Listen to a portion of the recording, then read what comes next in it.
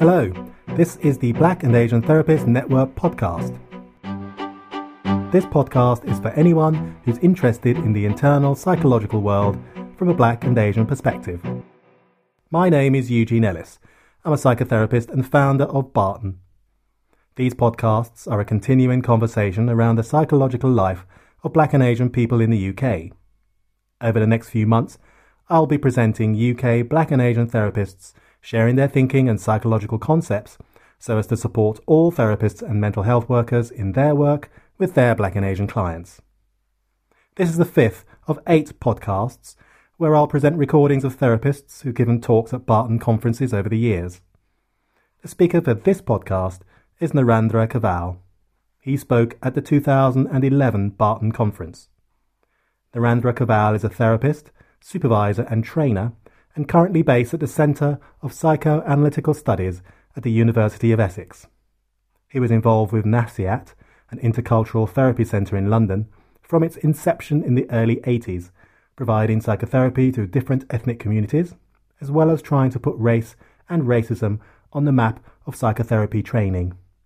His work has taken him to Cape Town, South Africa, as a visiting senior lecturer, where he was involved in projects that examined the traumatic impact of apartheid and racism on communal life. His current research is in the psychodynamics of racism, working with the psychosocial processes in the consulting room and within organisations. In his talk, Narendra poses the question, what happens to the collective curiosity of the therapy profession around the area of race? What is the nature of racial trauma? And what are the therapeutic tasks when working with clients in this area? He talks about one of his clients whose father violently tried to scrub away his black skin when he was a child. His client was also the container for racist projections from the outside world. Narendra articulates that in trauma, instead of thinking about an event, people become the event. This presents challenges for the therapist to remain robust, remain thinking and curious, not feel overwhelmed, and not retaliate. This is Narendra Keval. Okay, can I first start by thanking Eugene to inviting me to share some of my ideas on the trauma of racial violence. Now, originally I was going to try and talk to a paper that I wrote some years ago on a patient that I worked with who was severely traumatized by racism. And I wanted to sort of extend that thinking into the area of curiosity and concern. What happens to the capacity to be thoughtful and curious when you've experienced a lot of racism? What happens to those faculties? And I'm kind of developing some thinking in that area at the moment. So this paper really is a kind of a sketch really of some of my thinking that I want to share with you, which incorporates some of that thinking I did earlier with this patient that I worked with and other experiences I've had with other patients and groups. But I also wanted to think with you, and perhaps we could do this in discussion groups, about what happens to the collective curiosity of our profession, the psychotherapists and the counselling profession. What happens to the curiosity and the capacity to think about race and racism? And I think Gloria and both Elaine has also touched on this as well, in terms of how do you contain this thinking. And this space, as I see it, is really a space to contain thoughts which are largely put on the margins of other conferences and other settings. And it's interesting why that happens. And I'm quite interested in what happens to the collective curiosity of our profession. What I want to do is just sketch out some thoughts about the trauma of racist hatred, what happens to curiosity, the capacity to be curious.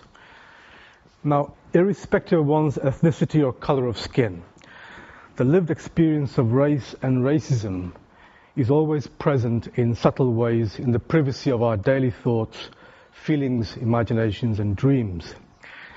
Our clinical encounters will be no exception. How to understand its presence in the context of our patients' many pressing concerns is the difficult challenge as clinicians. And my preoccupation is largely to do with how does one work in the consulting room with lots of these issues, will they be brought by black or other minority ethnic patients? How does one think about that?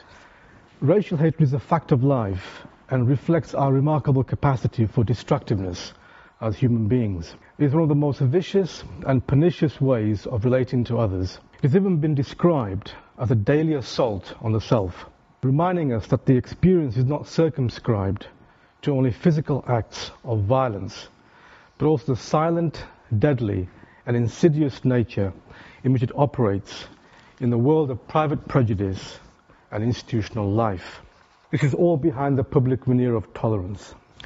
Now, when I think of racism, I think of a brutality that ranges on a spectrum from physical and verbal violence to the more subtle and potentially toxic attacks on the self that involve not only what is unwittingly said in words and gestures, but what is not said.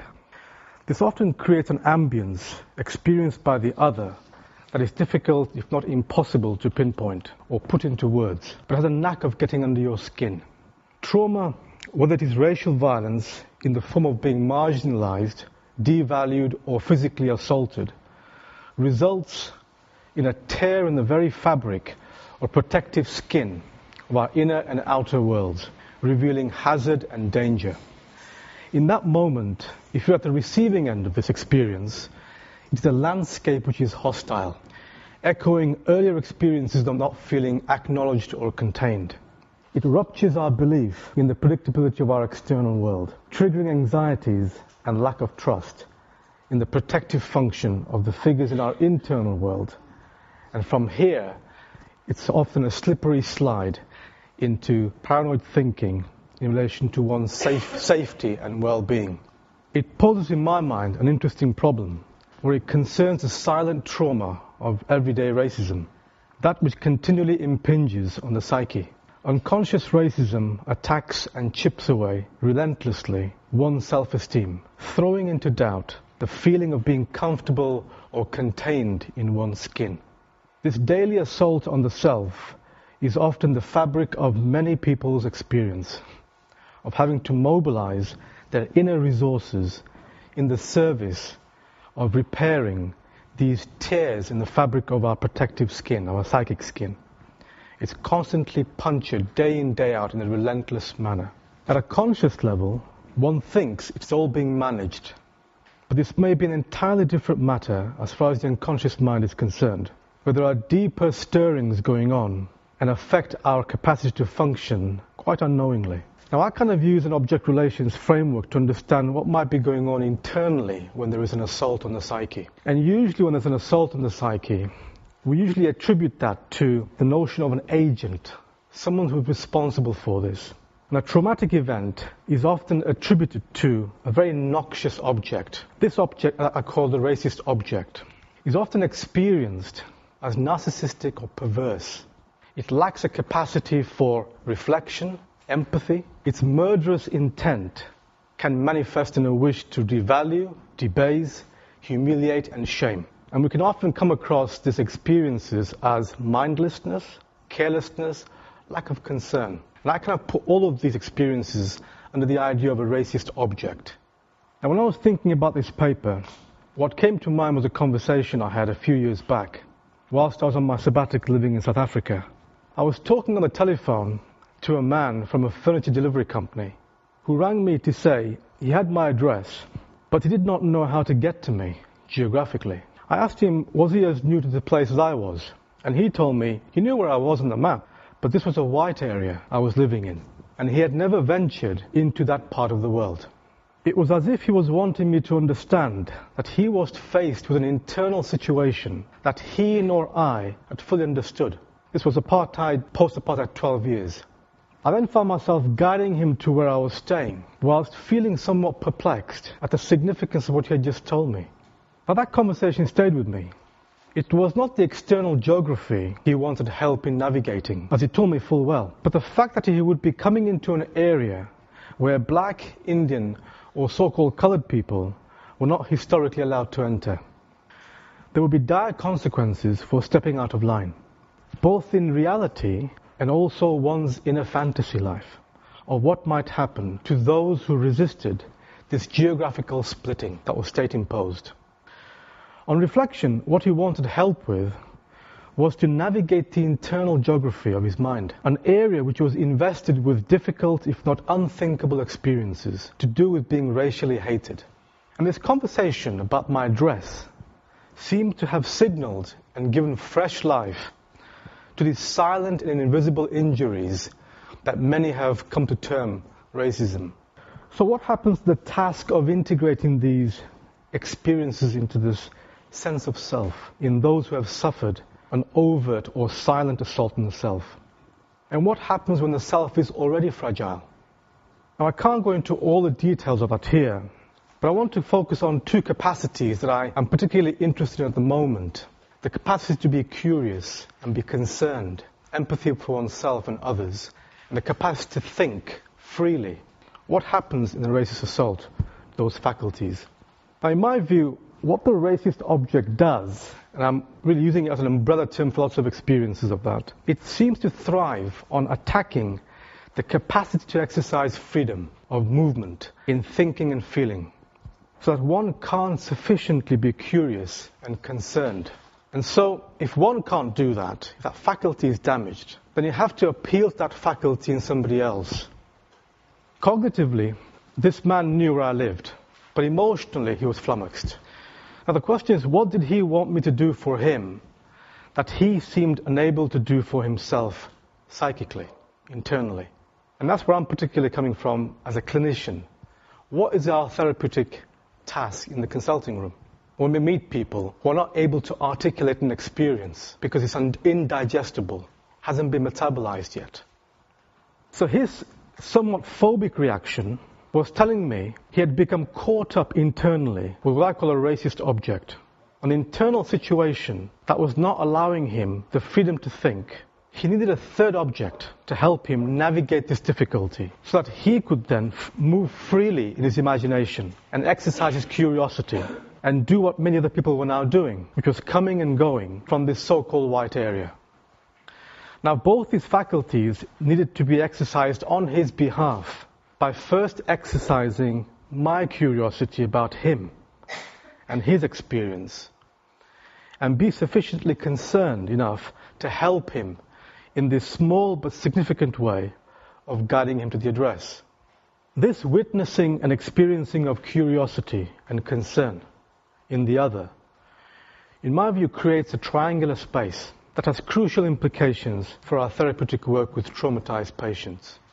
What is too toxic to be thought about can then give way to restoring this capacity for observing and being observed in a kind of three-dimensional space, in contrast to a two-dimensionality which has only two possibilities: you're a victim or a perpetrator, and you get locked into that. Now, many years ago I worked with a young black African man who suffered racist assaults, both physical and verbal, at the hands of his black father, who became floridly psychotic from time to time, believing that he could wash this man's black skin color and make him white. Now, this was witnessed by his mother, who felt unable to intervene directly, as she had also been a victim of his violence on other occasions. However, his mother did eventually intervene and sent him away to a boarding school where he suffered more racism. Now, to say that this man's early containment was severely damaged would be a gross understatement. Not only was his physical and mental integrity severely attacked by the racist assault from the father, but the relative emotional paralysis of his mother represented another type of failure of containment. To witness and experience, but unable to intervene until it became too dangerous. This particular trauma also linked up to his other early developmental failures or difficulties, separation and loss issues. I can't go into that here, but we can talk about it later. But I was trying to think about what's the nature of the trauma. In relation to this assault, he seemed to have internalized at least three possibilities: a victim of assault, a witness too impotent to act, perhaps vicariously terrorized, and a third identification with a racist object, namely the father and other experiences outside. Now, the fact that he was sent away to a boarding school was a mixed blessing, but at least it prevented a potential homicide with the father's escalating aggression. The fear was that he would murder this young lad, really, and the mother got him out of that danger. But she put him in a different kind of danger, unknowingly. Now, when he presented in the room, the consulting room, he repeated this internal culture of brutality. And what I call an internal culture of brutality is different kinds of failures of containment, holding things together. And he would reverse the relationship into making others feel vulnerable and get the therapist, get others in his life to experience what it was felt like to be the victim of terror. And his history was that he would place himself in all sorts of criminal situations. So he would get caught and then often brutally punished. In both situations, he was both an observer, one might say a participant observer, but also quite impotent. He was swept along by very fast-moving events that often landed him in prison. There were elements of high drama in all his situations involving the police that echoed the brutality experienced with his father and also at school and other situations. For the patient, however, the police were seen as both friend and foe. It was a crucial third party that he wanted to both provoke but also wanted them to intervene when he started to become very, very violent. And he told me that despite all the troubles he faced in prison, in some way he was quite relieved. Now, some of these dynamics were often played out, of course, with me. And there's one particular experience that comes to mind of he was coming to the consulting room, and when he entered the consulting room, he started shouting about his experience outside on the street of people feeling suspicious when he walked past them, or clutching their handbags and so on. And he was trying to say to me, this is what gets under my skin. This is what affects me day in, day out. The gaze. And he was shouting as he was talking to this. Now, I did not feel as alarmed about his shouting as my colleagues did outside the consulting room, who were worried that maybe they should intervene because they thought he was going to become violent to me. Now, on reflection, I wonder whether the situation mirrored something in the patient's mind, his own experience of dissociating from a very violent experience, an experience that he hadn't fully digested and metabolized and could not articulate it to me. The only means available to him was to repeat this scenario, these psychic dramas, with me. By my becoming drawn into this split between a sense of alarm as experienced by my colleagues outside, not in me though, and perhaps my being disconnected from a potential risk to myself. I didn't feel it at the time, if the patient became violent. But the interesting thing is, as therapists, we're both participant and observers. But sometimes the psychic dramas we get rolled into and end up enacting, it's hard to then think about where our positioning is in that until we have a reflective space outside. And we're only able to think about this with colleagues and thinking, what was going on here? What does this say about the patient's internal experience of being assaulted by the father and other people hearing this, his mother or his siblings? And I wonder if this scenario is getting repeated here in this institution. So therapeutically, it seems to me important to listen out for the different versions of the patient's internal experience that might gradually unfold. And as it unfolds, I think it puts both patient and therapist in a very difficult predicament. How do we think about this? How do we not get caught up in it and repeat the same kind of experience that the patient had earlier? And how do we bring something into the process? Now, a common feature in trauma is that the traumatizing agent punches the boundaries between outer and inner worlds so that both collapse, and then the capacity to think is smashed up. Inner and outer realities have collided in such a way that the intrusion damages our capacity to think in that moment. In our attempts to manage this assault, the traumatizing agent locks into our psyche and touches other pre-existing fragilities in our self. And that comes also to the surface. So when we think about trauma, we're talking about something that interacts and connects up to pre-existing fragilities. And it comes to thinking also about earlier fractures, disorganized states. If you come with that fragility, what happens when you've got these other things to deal with from the outside? Now, when the raw contents of the assault floods our mental space, it is impossible in that moment, when you're being assaulted, to think about what belongs to the inside and outside, and to keep any sense of perspective. Difficulties arise in discriminating between past and present. The two become locked into each other's grip. This may explain the difficulty for some survivors of racist attacks in the immediate aftermath to be able to discriminate between the person who perpetrated the assault and the ethnic group that he may belong to. So, for example, a black survivor of an attack by a white perpetrator may find it difficult, at least in the immediate aftermath, not to perceive all white people as threats to their safety. This capacity for discrimination is become temporarily damaged. An assault on the skin can result in a potential difficulty for thinking beyond the concrete skin of other people.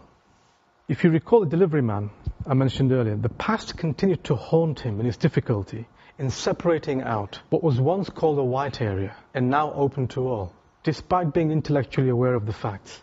His reaction suggested that there were perhaps pockets of disturbance partitioned off, effectively sealing it off from conscious awareness or access, but was triggered in his relative paralysis. But how to get to this address seems to have touched something and given fresh life to something that was tucked away, just to get on with the business of living. Now these partitions, these pockets in our psyche, have often been called psychic capsules. These are protected spaces in our mind which help us get through the business of living. But the problem is that they keep on leaking and affecting our functioning in ways that we don't even know about. So when my patient was under the grip of what I call the racist object, he wanted to peel off his black skin.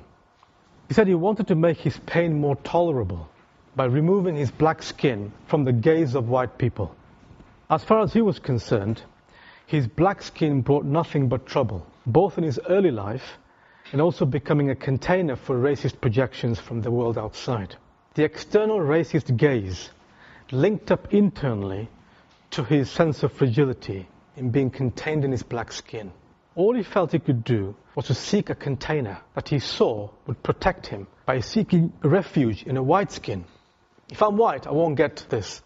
The problem was that this solution was as mad as his father's state of mind. A concrete identification with a racist object not only debased his black self, but this was a potentially suicidal solution. This level of destructiveness increased his fragility, not decreased it as he imagined it.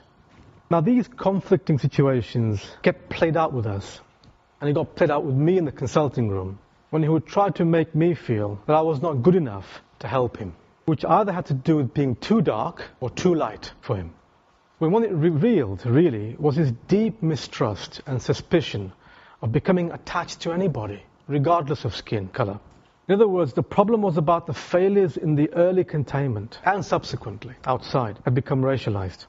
This attempt to repeat past problems with others is of course ever present in the clinical work. We expect our patients and clients to bring their dramas to us. It's the only way we can understand what's going on in the room. And I don't think it's possible not to get recruited in the dramas. I think you end up partially being recruited, and then you catch yourself thinking something is going on here. And you try and think about how to make sense of this. Something is going on here.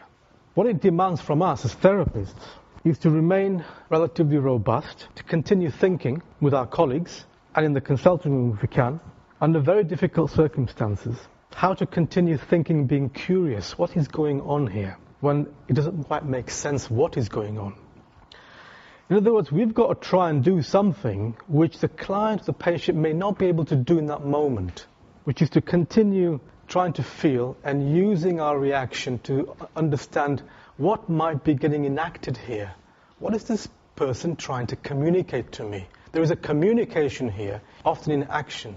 A difficult task to do without us becoming too anxious and being overwhelmed and retaliating. And we know that we can make comments and interpretations and so on and so forth, which we think is trying to understand our patients or clients, but may well be a retaliation. It may be because we want to evacuate our anxiety as therapists, or we don't want to feel too paralyzed, like the patient might have felt in their experience, and is trying to communicate that to you. In other words, because the racist assault attacked the patient's mind, he repeats this attack with my skin, what I call my skin container, my mind, my capacity to think. And in this way, what he does, he evacuates what was completely intolerable inside him. He feels impelled to do to himself and me what was done to him, without any intermediating space. This space is what he comes to us for. It's what patients come to us for. This intermediary space, where something could be thought about, could be made sense of, rather than just reacting.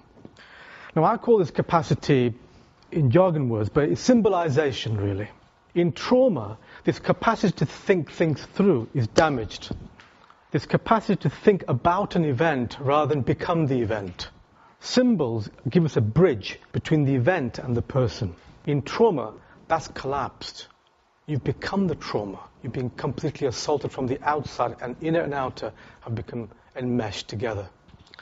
Our job is to try and create a space in the room with the patient to think about it, so the patient would gradually be able to have a space for themselves to think about and metabolize this experience without shooting straight into action. Back to the furniture delivery man, who was not my patient, but he was telling me that he needed some guidance. And I think what he was looking for was an inquiry about him and how things had come to be in this way. And I was reminded that despite the political achievements in South Africa, the so-called Rainbow Nation, the emotional fallout has a different time frame that has yet to be worked out. But what it does require, I think, is a sense of healthy curiosity and questioning that needs to be kept alive to do this work, both in and outside the consulting room.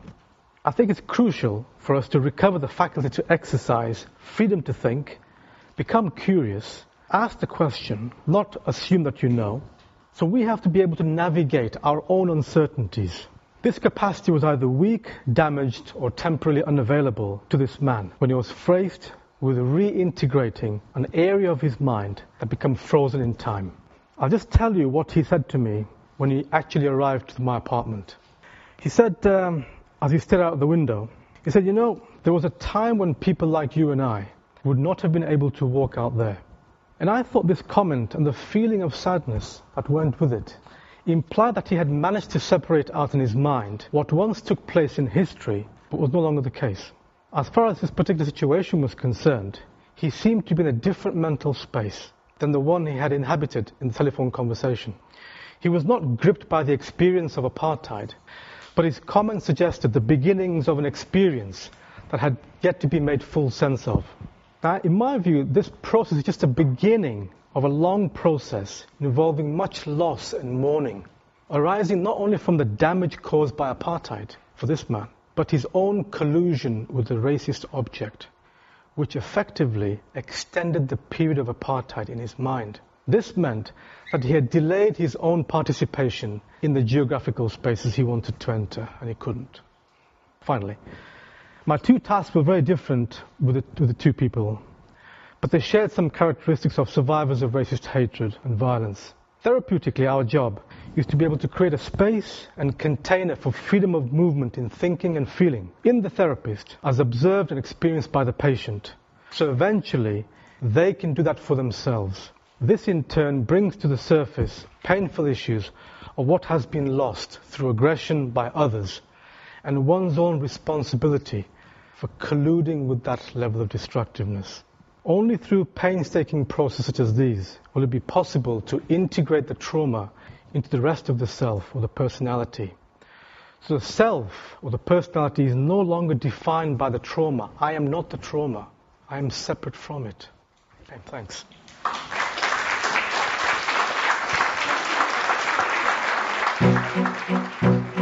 That was Narendra Keval giving a talk on what happens to the collective curiosity of the therapy profession around the area of race. Thanks for those of you that have emailed me with their comments and thoughts. These have come from a diverse range of people, black, Asian and white.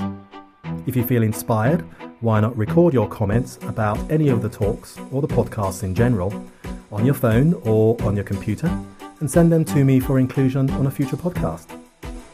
Just to let you know, Barton is running a training in London on working with diversity in counselling on the 6th of October 2012. Aileen Allen, who featured in the last podcast on intergenerational trauma, will be facilitating the day. And if you want to attend, find out more about Barton, or send me a comment, you can email me on eugene@baatn.org.uk or you can visit us at our website www.baatn.org.uk. I hope you can join me for the next time when I will present a recorded talk from counsellor and consultant Luke Daniels, who explores the issue of working with perpetrators of domestic violence. Until then, goodbye.